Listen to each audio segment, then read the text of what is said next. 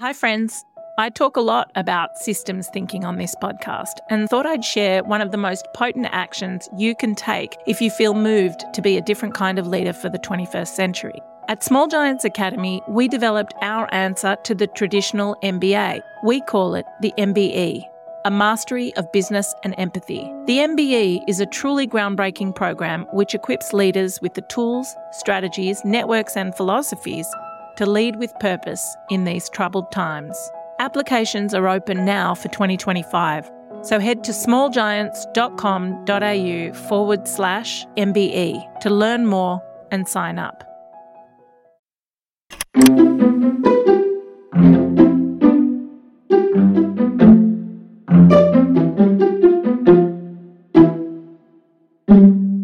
Let's have our check-in. Shall we have our check-in? Yeah, let's have our check-in. Tell me. Let's check in. How are you travelling? Check-in. Well, every week is a big week at the moment. And every week, to think back to a week ago, it seems like months. It's like I go through a lifetime every week. And I've had a very big week of family. So my son, who's 29, and my stepsons, who are 28 and 16. We spent 3 days up on my land together and did a men's weekend and had some really big, deep conversations and sat by fires at night and cooked in the fire, and that was very special and actually very healing. And one of the things I realised, for example, with my stepsons is that I need a relationship with them without their mother, as well as with their mother, but a lot of the relationship I have with them is their mother's in the room and filtering it and impacting on it and everything, and, which is fine, but I also need that time just with them. And it comes back to this thing of one-on-one time, how important and valuable that is, and I just need that time with my son for him to just be able to say things that he needs to say, and even if they can be hard to hear and painful, and my impulse is to react and to deny it and turn it round, that I just have to listen. So that's been big. And then the other big thing that's come up for me is that as of yesterday, some of the schools in New South Wales are going to be going back in 2 weeks' time. So my partner and her sons will head off back next week. And I'm like, what? It's over? This time is over? And that's really thrown me into a bit of shock. It's actually been a very special time. Hard, but very special. And I feel like I'm just really settling into it. And now it's going to be over, and things are starting to open up, and shops are opening up, and people are associating, and part of me is going, no, I'm actually, there's a lot in it. So, yeah, there's an awful lot happening. And to be honest, I didn't sleep much last night. So that's my check-in. Yeah. Well, I'm just reflecting on the stage we're in the podcast, actually, and the next podcast about reintegration and sort of holding all these transitions. My check-in is yesterday was not a good one. Well, that's not entirely true. Yesterday was awesome. We're holding these amazing Monday conversations with the Dumbo Feather community, and we spoke with this amazing woman called Claire Dunn, who does rewilding. She writes about rewilding. She does workshops. She lived in the bush for a year on her own doing rewilding skills, and she's rad. And after that session, I just crashed, and I crashed so big, and I haven't this whole time. And I crawled into bed, and I didn't come out till this morning. Lucky for me, I've got a hubby who could sort of hold up the world while I crashed, and it really was like the end of the world is nigh. So I just had to surrender to that, cup of tea in bed watching rom-coms, and I just went to bed early. And the beautiful thing is waking up with the sunrise. I set my alarm to wake up with the sunrise because this Claire Dunn was talking really a lot about the things you talk about, lighting a fire in the morning, wake up with the sunrise, set your rhythm with nature, and every day is an opportunity for a reset. So today I went at sunrise down to the beach with the dog. We went for a really long walk, and I was reminded that the world, that the earth is holding us up, you know.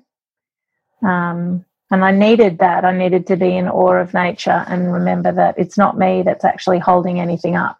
I feel like the energy in the world and with a lot of people is they're over this lockdown. They're over the isolation and the separation phase. As much as everyone's feeling what you're feeling as well. They don't want it to go, and they don't want to go back to life as it was before COVID, and how do we keep all that beautiful stuff? So I'm feeling those feelings too. But overall, sort of woke up with an immense feeling of gratitude. That's me. Thank you. So launching straight in, my suspicion is that there'll be a whole big variety of thoughts and feelings from people with everything that's going on, and big range of experiences for people. But if we recap on what we've talked about with this idea of it being a rite of passage, and we talked about separation, and we've separated from our normal lives, and we're in this container where the transformation happens. And last week you and I talked about how story is so important, the sharing of stories for building of communities and passing on wisdom and knowledge. And which, by the way, I have to tell you, it happened kind of by design, but not really. And I just smiled to myself at the miracle of it. I went for a walk with my folks, and we've been distancing, but we're all down this way in the country, so we're going on these long bush walks, and I took Willow with me, and she was kind of grumpy with me at the time, so she walked with my mum at the back, and my mum was just sharing stories with her of her childhood, and Willow was loving every second of it. For an hour they just shared stories, and it was gold. I felt the magic of it because I understood how important it is. It is the best thing ever. Grandparents sharing their stories with their grandchildren, and it is so much better than just the fact that the stories are being shared. You know, it gives your daughter Willow the opportunity to actually learn and get in touch with a story that is both her story, because she's part of it, she's a result of it, but it happened way before she was born. So it ties Willow into this concept that she's actually part of a lineage rather than it being just her. And she's part of a story that started way before she was born and will go on way after she's not here anymore. And that is such a powerful thing for any individual, let alone child, to actually learn. So, yeah, I love hearing that. I love hearing that. Yeah. Yeah. And we also talked about how there's a challenge and an ordeal in it for everyone, and those challenges will be different for every single person, and that, in fact, for many people, the challenge may only just be beginning. And for some people, the challenge, you know, will actually come down the track. But then there are two other elements that are within a rite of passage, and it's especially relevant now that we're seeing all over the news that countries are starting to relax the social distancing and the social isolation laws, and, you know, schools are starting to open, and people are allowed to go back and visit other families, and, you know, progressively it's like we've passed the peak of the major level of isolation. And so naturally within that, as we sort of start to relax things down, people are going to be looking at, oh, well, this will be over soon. And you can feel it everywhere. People are starting to move. People are starting to do things. And so the most important thing that has to happen now is getting real clarity on our vision for the future.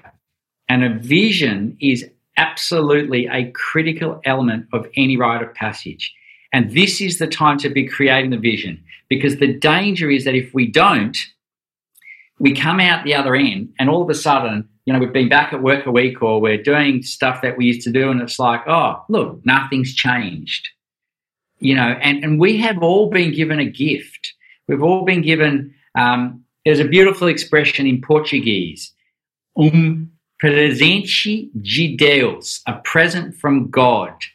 And a present from God is a random element and a random thing that just happens.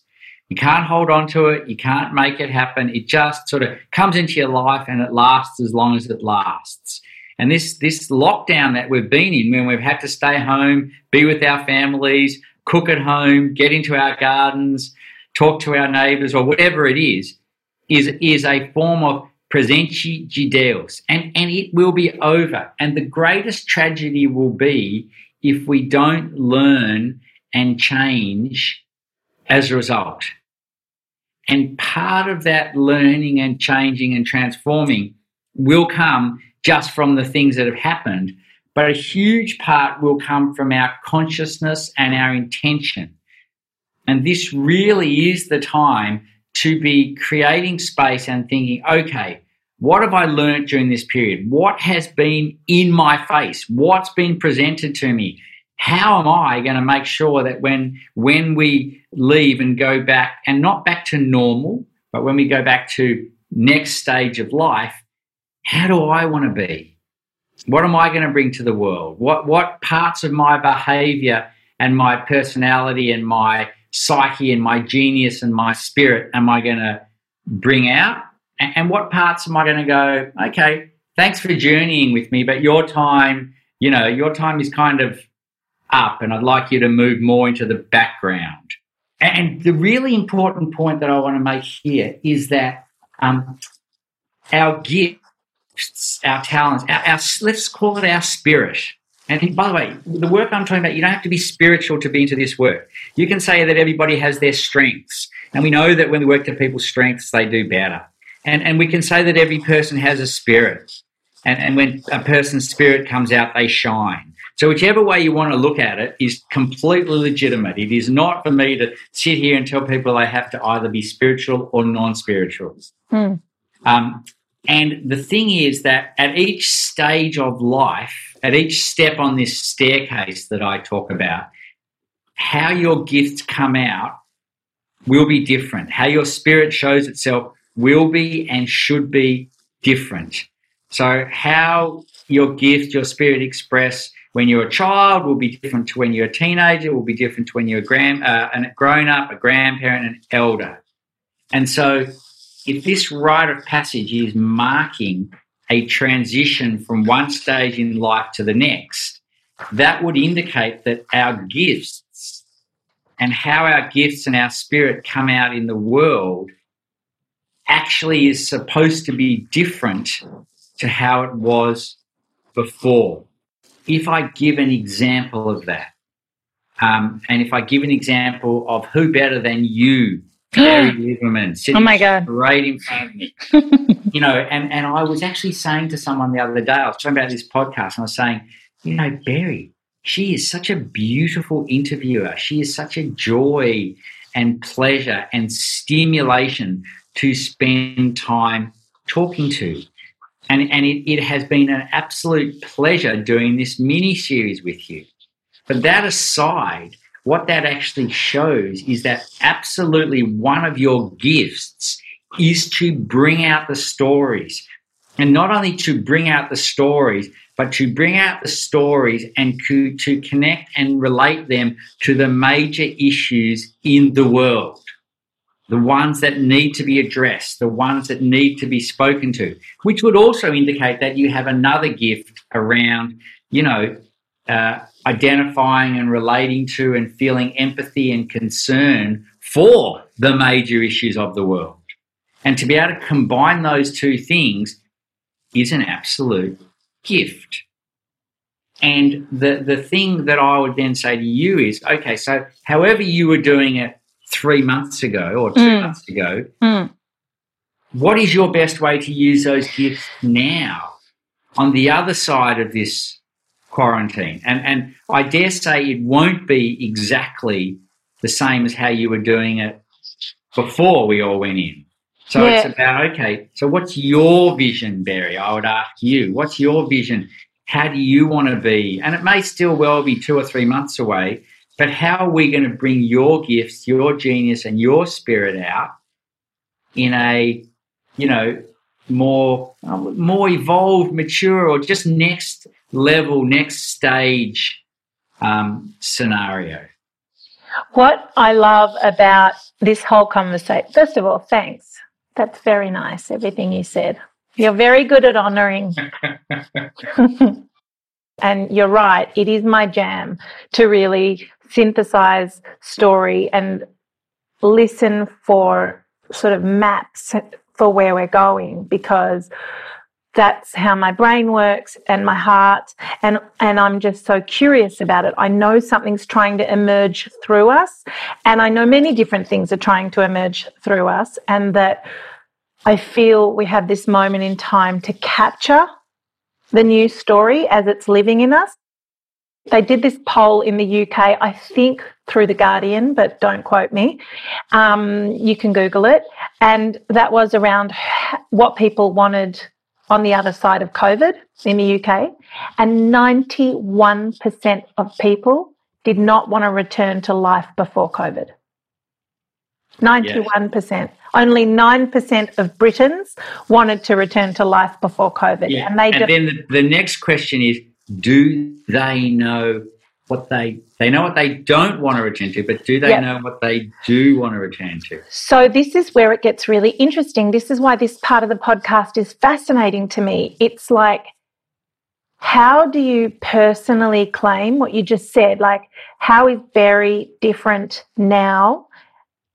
And how's my vision for my own personal future different? And then the part that gets me more excited, because I'm always iterating that. I'm always like thinking about that. And when you've got growing children, you are always forced into change, into having to adapt and be different for them and with them in the world. But how do we collectively claim the world we want to emerge into? And I think we do have that choice right now.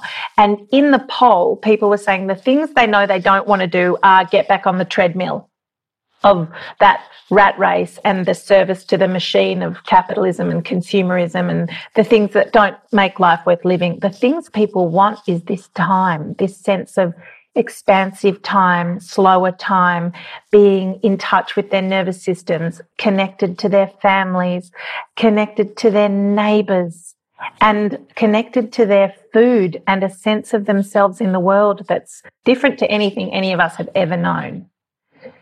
And so I think we can look at the things we don't want and reverse them to sort of see a map for the things that we do want. Now the question is, how do we claim that collectively? Well, the collective bit is always interesting, because there's always this argument around, do we do things collectively or do we do things individually, and is it one or the other? And I actually think it's both.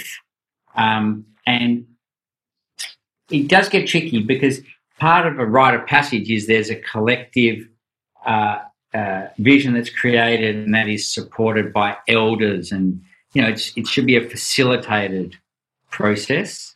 And even something like the Guardian poll, where that's a form of leadership, where the Guardian takes on and actually questions the people and asks them what they want and publishes it.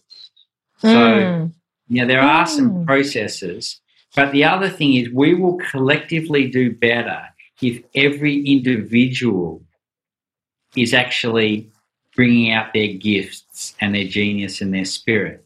Because what is a gift? Yeah. If you have a gift, Barry, first of all, a gift is a pleasurable, beautiful thing, but the definition of a gift is it's only a gift if you give it away. It's not. If I'm holding something, it's not a gift until I give it away.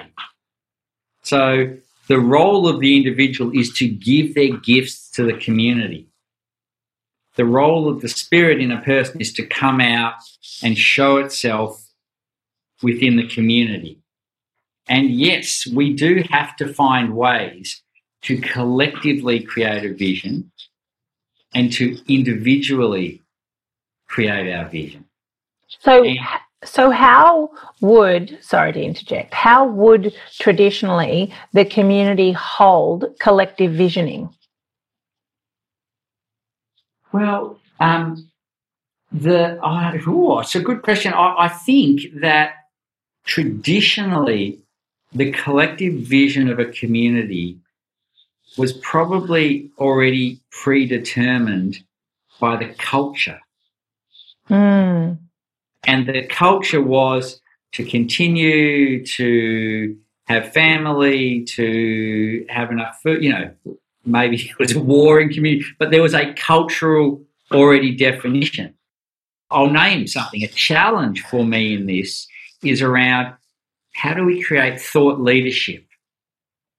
How do we actually, who's going to step up in this time? Who's going to actually do this work of bringing people to this place exactly as you're questioning? I feel... And it is, by the way, people like you and your work through Dumbo Feather, and I don't think it's any one person. No. But it is a very legitimate question. We were talking yesterday in the Dumbo Feather community gathering. We hold these Zoom lunchtime meetings with wisdom keepers, and the whole community are on. So there was 110,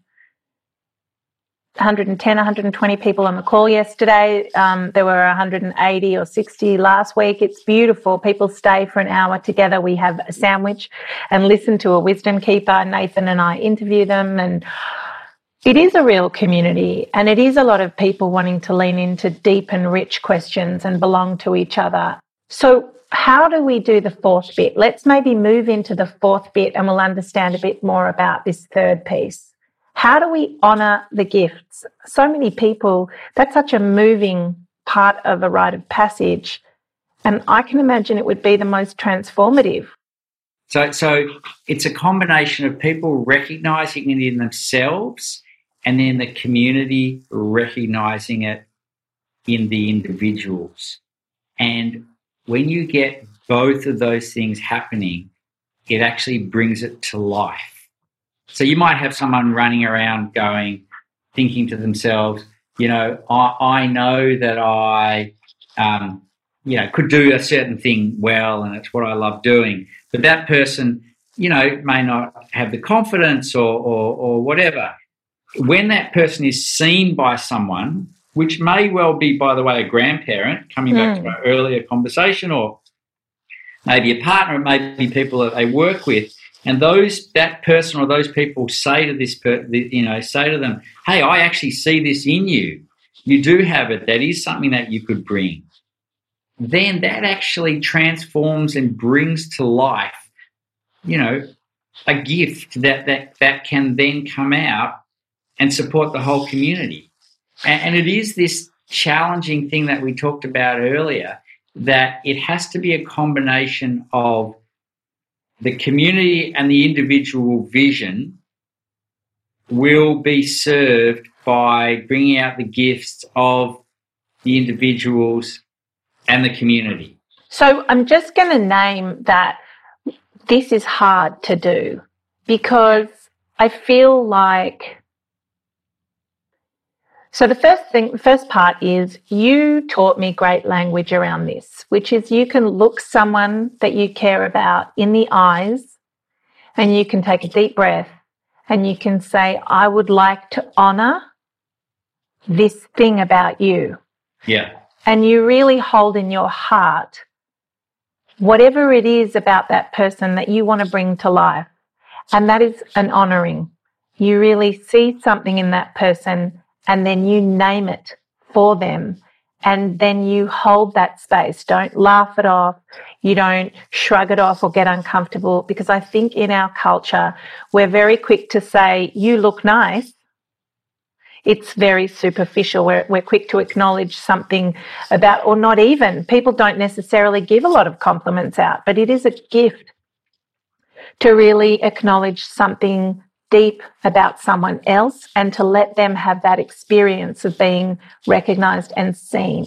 That is an honouring, and it is medicine, and we can do it for our friends, cousins, parents, children, doing it around the kitchen table at night after dinner. It's quite special and it's profound.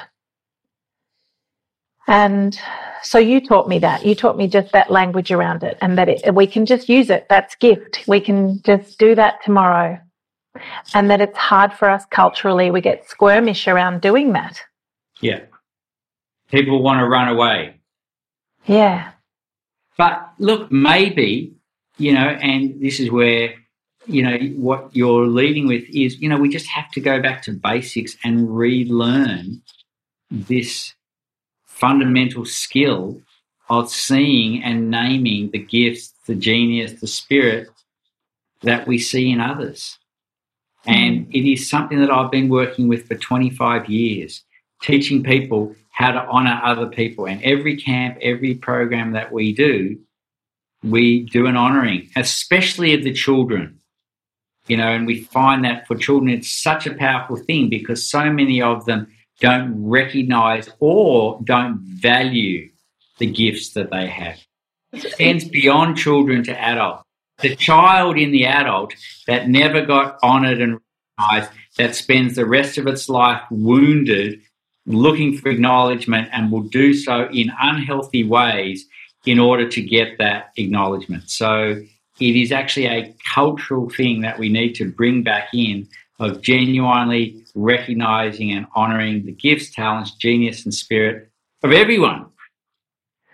I love that, Anna. It's so beautiful. And I think that one of the things that coalesces with this idea of creating a vision for the future is our woundedness is so apparent to us collectively right now. The systems that we've designed to really not hold the honouring, but to persist in the wounded part of us, to insist on the wounded part of us. And maybe we can apply this honouring to our collective. We can really acknowledge the things that we've done well during this time and the things that we can do well together. It seems to be incremental. It's not like we're going to come up with a big advertisable vision for the future, but it's in really holding and acknowledging what is healthy and whole about us that we can get to where we want to go. Yeah, and let's just come back to this point that you touched on that's so important, which is the wounding. And when an individual or a community is wounded, that is when that individual community will act in inappropriate and unhealthy ways. So, someone who doesn't feel safe will act defensively and potentially, aggressively or angrily or all these sorts of things. And when a culture is wounded, it will look after itself and be self-centered rather than focused on growing and supporting each other. And so we need to be healing the wounding of both individuals and the community. And, that's a big job. Yeah. A big task. But we do have an opportunity at the moment with what's happening to really be making an impact on that. And that comes down to, education, advocacy, by example, really teaching and showing people that we can be honouring and recognising each other and recognising our communities, as you say, and what we've actually done well. And the stuff that's hard, that's okay, that we've all been grieving a lot and that we've all been frustrated and anxious, and that's all part of it too. But we don't need to make trauma our organising principle. We can actually have different organising principles going forward, and they can be from strength and love and courage. Definitely. And this is where, once again, if we drop back one stage in the rite of passage, the challenges can actually end up as traumatic events, which are associated with wounding, or they can end up as resilience-building learning opportunities. So when you're leading the camps and the rite of passage workshops with fathers and sons, do you frame how that vision for the future needs to be? Do you always make sure it's positive and generative and coming from a particular place? Like, how do you set the framing? Well, we don't tell people what their vision has to be. But if I'm running a camp, let's say it's a father-son camp or any camp, and let's say we've got a week, we will spend the first few days sharing stories and really building a community and making sure that the young ones, if it's father-son, that the boys will not only hear the stories of their fathers, but hear the stories of other fathers and hear the stories of each other. So we build a really strong community. And then we will create some challenges. And the boys don't get to choose their challenges. They don't get to choose when they happen. They don't get to choose how long they go or how hard they are. They're just in them. But within it is also a thing of, what's your personal challenge? How does this challenge relate to you? And what are the things in your life that you need to let go of if you're going to become the best person you can be? And so we really use the challenges as a growth model, and certainly not as a traumatic event. And then we create a space where we can all create our vision for the future, not just the boys or the fathers, but every single person on our program. And we may do it as a guided meditation. We may sit around the fire and just say, okay, let's imagine it's, 7 years from now and things are going really well and we're living how we want to live and with the people we want to be with and doing what we want to do, and thereby let's create a vision for the future and let's share that vision with others around us. And then we will actually, the recognition and the sharing of the vision, actually makes it more likely to happen. Barry, I'll ask you. You had your beautiful rest and your sleep last night, and you woke up this morning and you felt gratitude and regenerated and everything. Imagine, Barry, that you'd woken up this morning and somehow it was, 3 years from now. That unbelievably, miraculously, you woke up, it was 3 years from now, and those things that you had gratitude for and had really grown and expanded. And imagine if, the work that you're doing had really taken root. What would the world look like? What would be happening for you in 3 years' time if that was the case? I love it. We all are so stuck in this day, this sunrise, this sunset, maybe tomorrow, maybe next week. But visioning, really taking that as a sacred exercise is beautiful, and I don't do it enough because sometimes the challenges in this moment just feel like a wall in front of your heart. And to answer your question, that is the most exciting vision. I see global cooperation. I see communities strengthened by having their own energy source, their own water source, their own sort of stable food security, that there are, there's universal basic income for everyone, so people are able to focus more on their gifts and people are giving more of their gifts in the world. Every home in Australia has a battery, so that and solar on the roof. I see flourishing, I see abundance, I see connection, and I see hope and a rebuilding of our systems with a regenerative lens that is like an intergenerational gift. I see better soil, definitely in Australia, but globally. And that instead of an intergenerational war, we have intergenerational collaboration and wisdom sharing and an understanding that we are linked together through the arc of time. There you go. What a beautiful vision. And, I'll say something to you, and this sort of steps into that next level of gift. and recognition that that vision that you have just described, apart from the fact that it's very beautiful, you have the gift of being able to make that vision happen, not necessarily for the whole world at once, but you have the ability and the gift to be able to make it happen on a level great enough that it could actually then influence many, many, many other people. You know, I don't, you know, I'm not sure that you in 3 years could just completely change the entire world, but you could change enough of the world or enough of a part of the world that people from all over the world would come and see it and be influenced, and it would grow from that. And if there are more people like you with that vision doing it to the best ability that they can, then it starts to actually join together.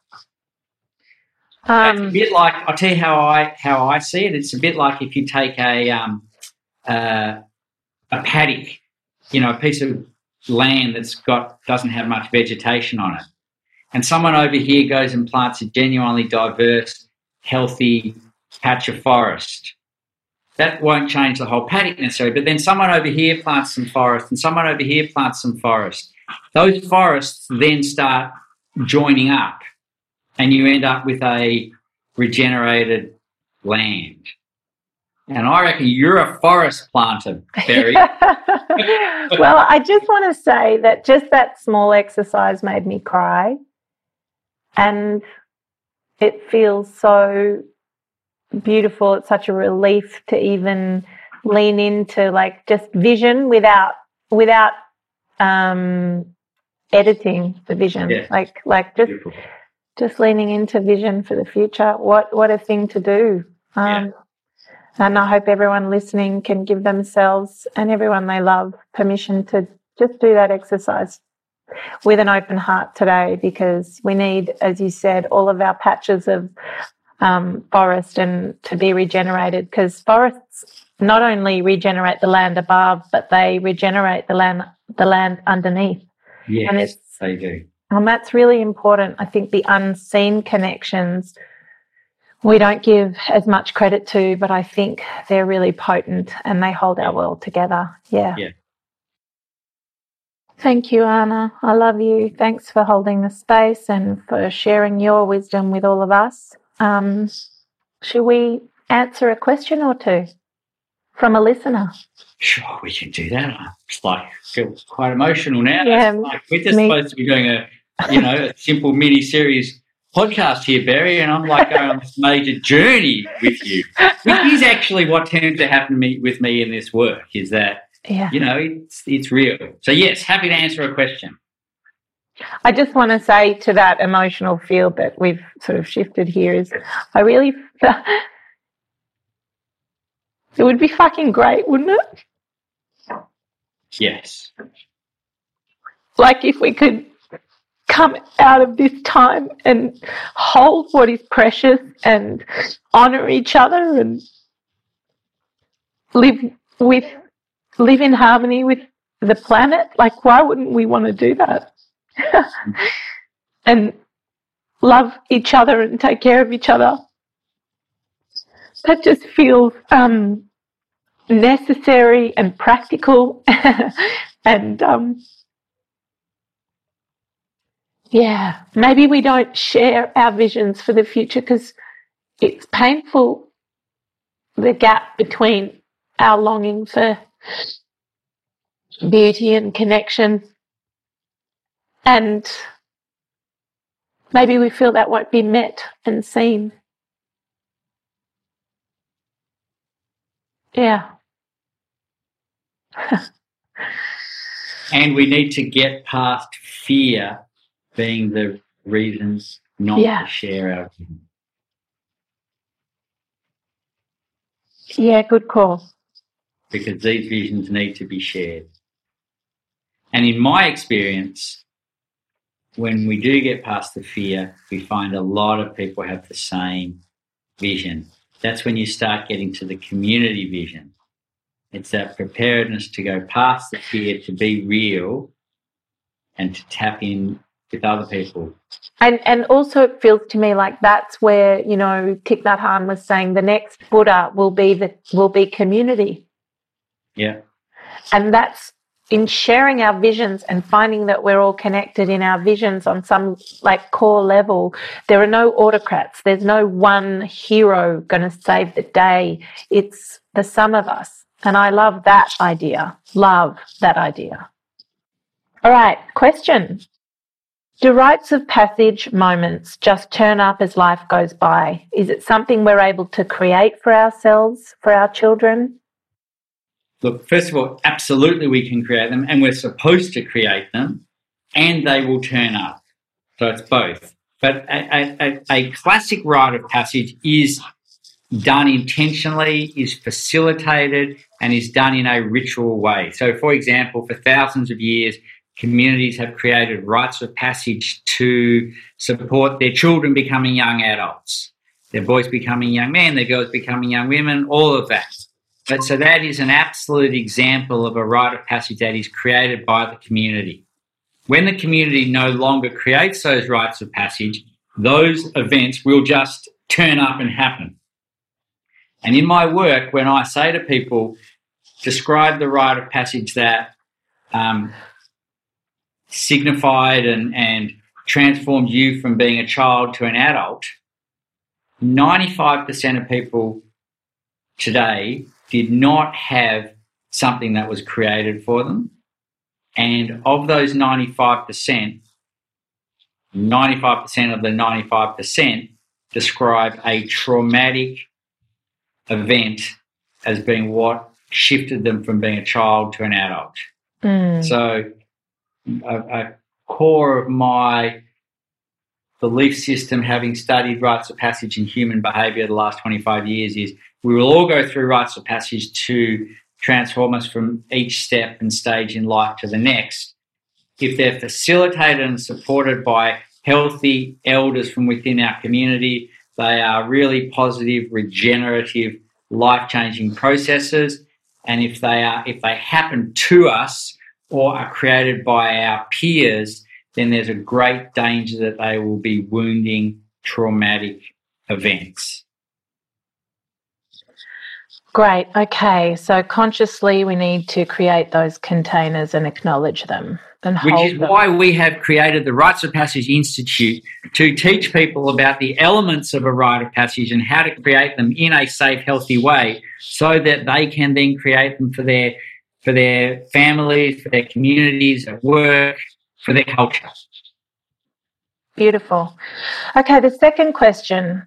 The question is, what would you recommend as a form of holistic study or guidance for someone who is interested in facilitating this shift in consciousness? And the shift of consciousness is defined by an ecological and soul-centric way of being. Okay.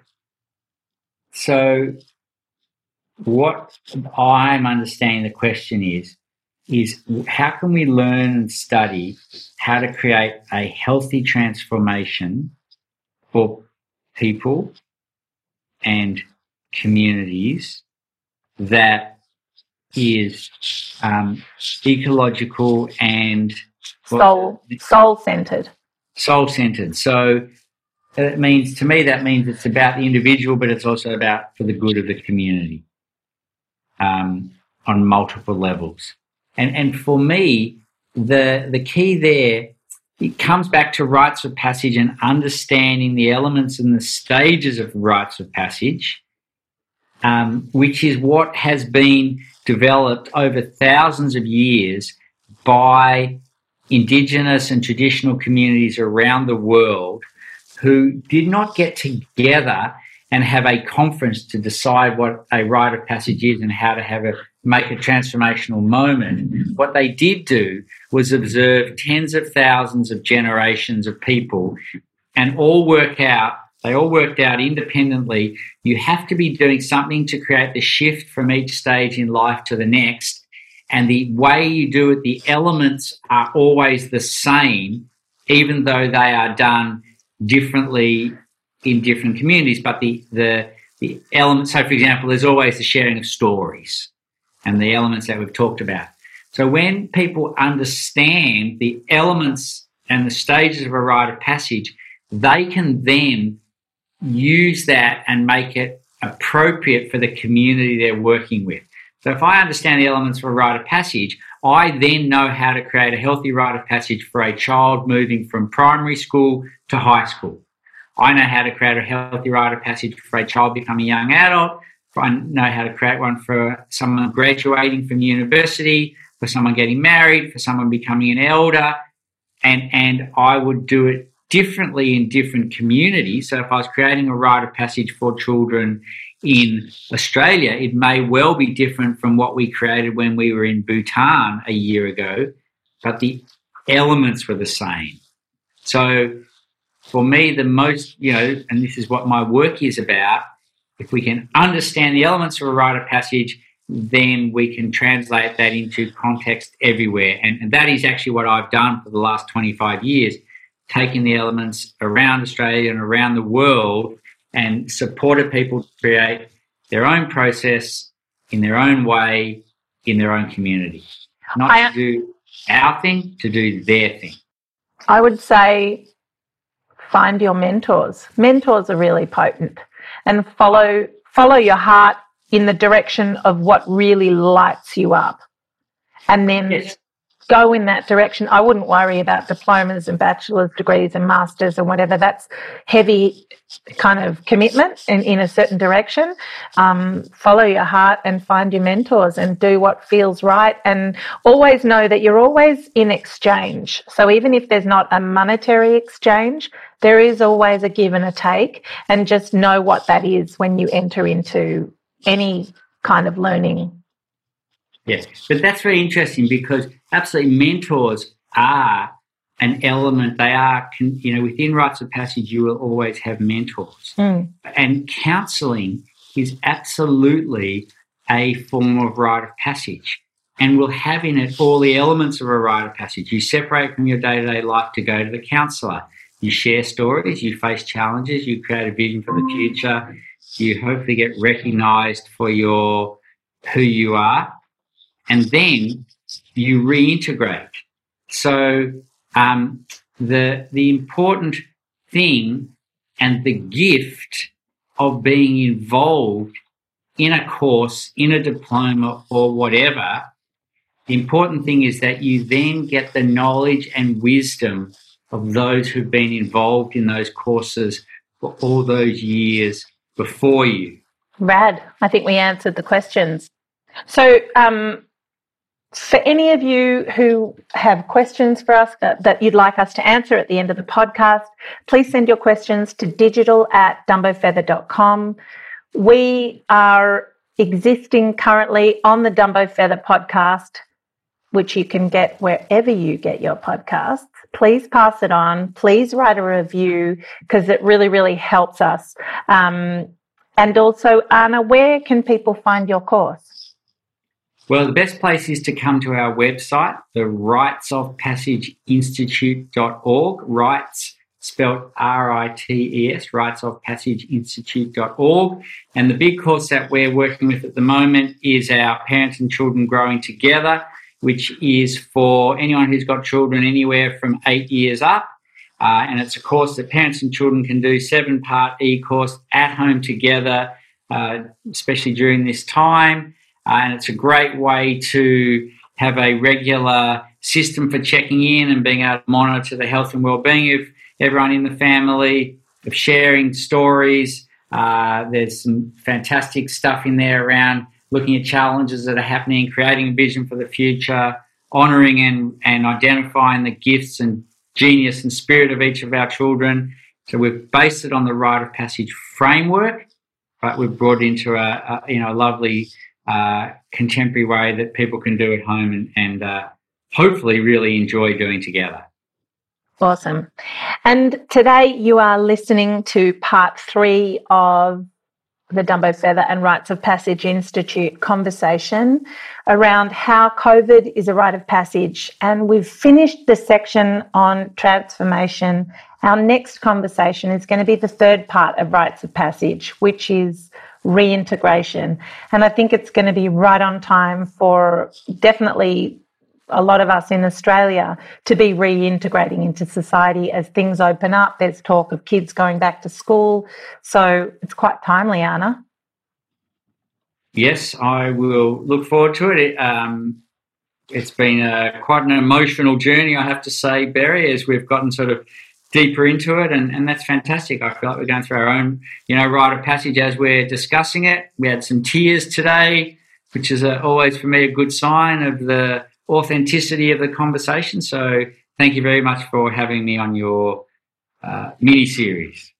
Thanks, Anna. You're the best. Take care. I'll speak to you soon. Great. Look forward to it. Okay, buddy. Bye. Bye.